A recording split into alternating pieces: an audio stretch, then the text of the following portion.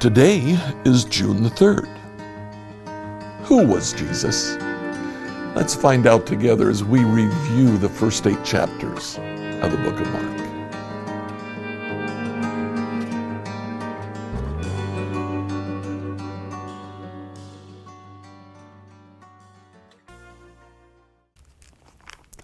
We've been studying the book of Mark for some time now. It's good for us at the very end to look back and see what the book of Mark is really all about. The book of Mark, in chapter 1, verse 15, Jesus gives us a summary of his preaching. He says, "The kingdom of God is near. Repent of your sins and believe the gospel," the good news. When Jesus presents 3 ideas here, the kingdom of God, the gospel, and repent and believe, he comes back and he talks about each one of those. The one we want to focus on today that'll help us to understand the structure of the book of Mark is the kingdom of God. We've talked about this before. When Jews would talk about a king, they didn't first think of a region or a locality. First, they thought of the person, the king. Who was the king? And more specifically, who was Jesus? The first 8 chapters focus on this question. Chapter 1, verses 23 and 24, Jesus goes into a synagogue where a man in the synagogue was possessed by an evil spirit. He began shouting, "Why are you interfering with us, Jesus of Nazareth? Have you come to destroy us? I know who you are, the Holy One of God." Jesus told the demon, "Be quiet, come out." He did.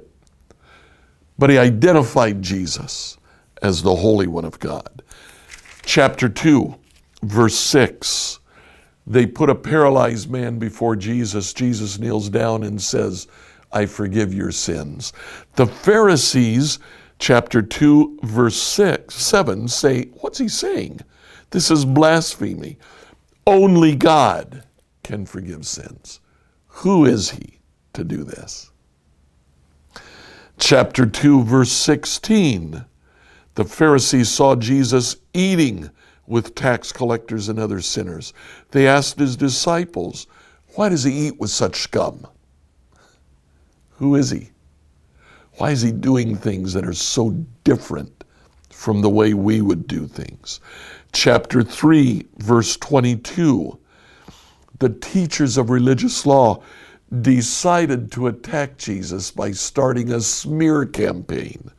So, next time he performed a miracle, chapter 3, verse 22, the teachers of religious law who had arrived from Jerusalem said, "He's possessed by Satan, the prince of demons." That's where he gets the power to cast out demons. They began to identify Jesus as demon-possessed himself. Chapter 3, verse 33, in the next paragraph, Jesus' family comes for him. And he says, "Who's my mother? Who are my brothers?" He looked around and he said, "These are my mother and my brothers." Anyone who does God's will is my mother and my brother. Who is Jesus? This question comes up time and again. Chapter 4, verse 41, they are crossing Lake Gennesaret. A big storm comes up. The disciples, who had included professional fishermen, were convinced that they were going to die. They wake Jesus up, he calms the storm, and as a result, verse 41, the disciples were absolutely terrified. "Who is this man?" they ask each other. Even the wind and waves obeying. Who is he? Who is he? Chapter 5, verse 7.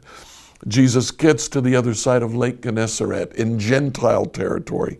There a man is possessed by demons. The demons run to him. Verse 7, with a shriek, He screamed, "Why are you interfering with me, Jesus, Son of the Most High God? In the name of God, I beg you, don't torture me. You are Jesus, the Son of the Most High God." Chapter 6, verse 3. Jesus goes back home to Nazareth, and people won't listen to him. They scoffed. He's just a carpenter, the son of Mary and the brother of James, Joseph, Judas, and Simon. And his sisters also live right here with us.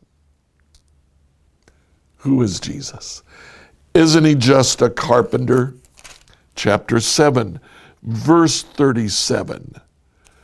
After Jesus heals a deaf man, the crowd was completely amazed and said again and again, "Everything he does is wonderful.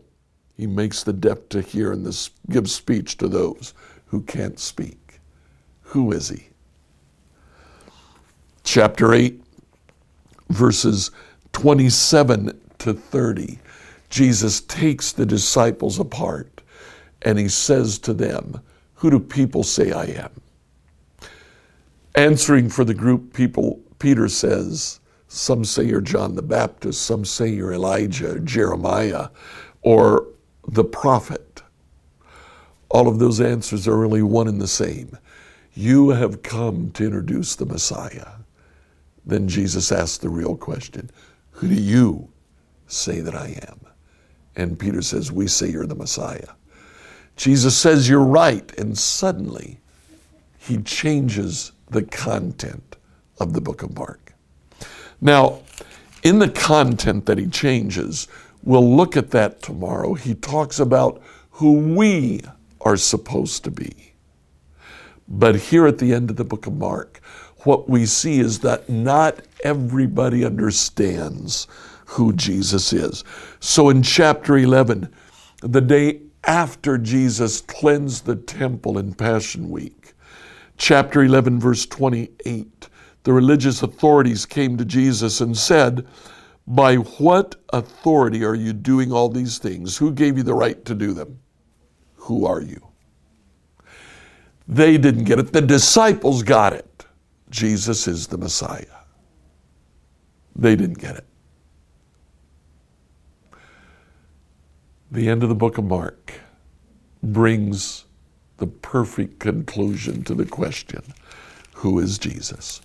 In chapter 15, verse 39, after Jesus has been on the cross, after Jesus dies, when the Roman officers stood facing him, saw how he died, he exclaimed, "This man truly was the Son of God."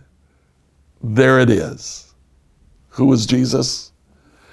Jesus is the Son of God. Jesus is the Messiah. Like, follow, and subscribe to this devotional on whatever platform you use to listen to it. Send your questions to us at questions@becomehope.com. Tomorrow, we'll ask the question, who are we and what are we supposed to do when we follow Jesus?